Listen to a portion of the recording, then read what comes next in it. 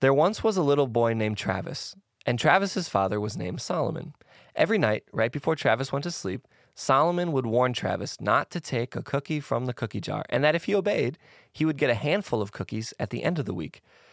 But the end of the week came and went, and Travis didn't get any cookies. So Travis thought to himself, I want a cookie really bad.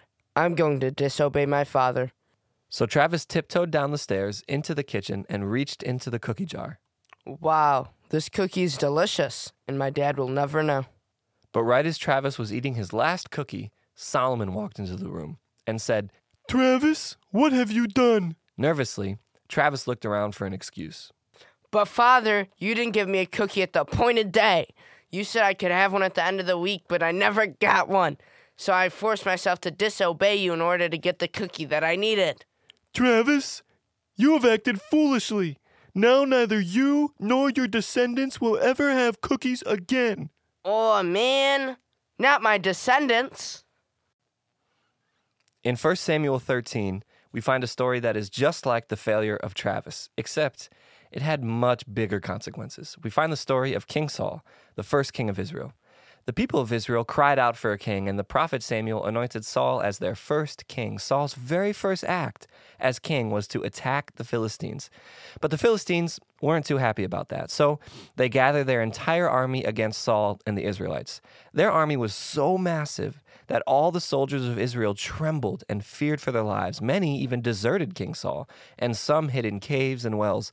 But Saul was told by the prophet Samuel not to do anything for 7 days, because then, after 7 days, Samuel would show up and would seek the favor and counsel of God on behalf of Israel.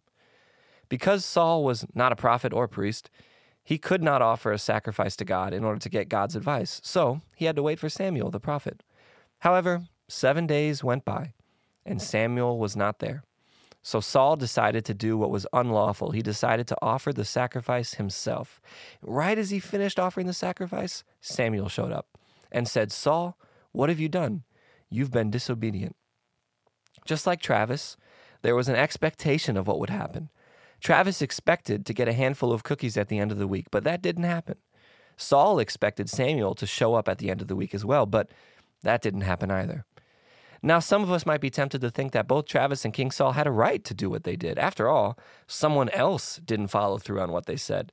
So really, it was Travis's father's fault, not Travis. And it was the prophet Samuel's fault, not King Saul, right? Wrong. Both Travis and Saul made a judgment call. They wanted the blessing that was promised to them more than they wanted to obey God. And so, when their expectations weren't met, they quickly disobeyed God in order to get what they wanted. When God didn't meet their expectations, they decided to lose faith in God. Have you ever expected God to do something and he didn't come through? God will often test us and see if we are willing to let our expectations go unmet as long as we can remain faithful to the Lord. We all have expectations of things that will happen in our life. When our own personal deadlines aren't met, what will we do? Will we run away from trusting in God and try to get it on our own, like King Saul? Or will we continue to trust in God no matter what, even if we don't get what we expect? Some of our expectations are very specific, like what college we'll go to or what age we'll get married at or having a family or what type of friends we'll have. And some are less specific. But we will all experience disappointment of some kind because those expectations will not be met. It's impossible for every expectation we have for our lives to come true.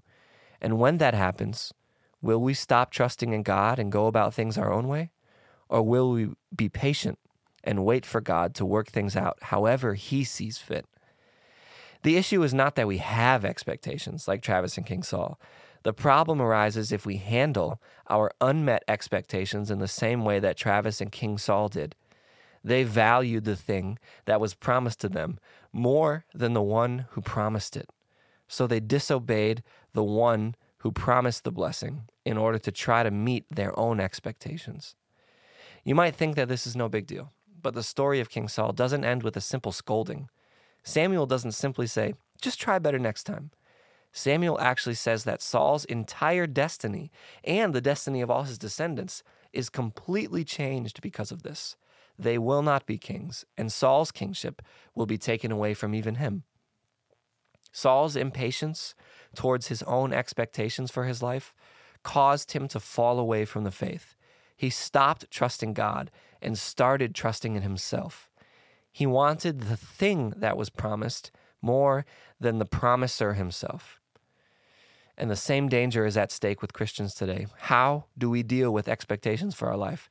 Will we run away from trusting God and try to get it our own way? Or will we continue to trust in God no matter what, even if we don't get what we expect?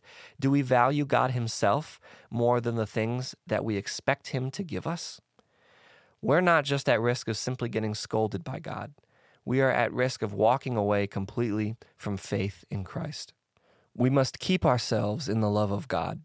We must prevent ourselves from trusting too much in our own expectations for our life. We must say to God, even if my expectations aren't met, God, I will still live for you.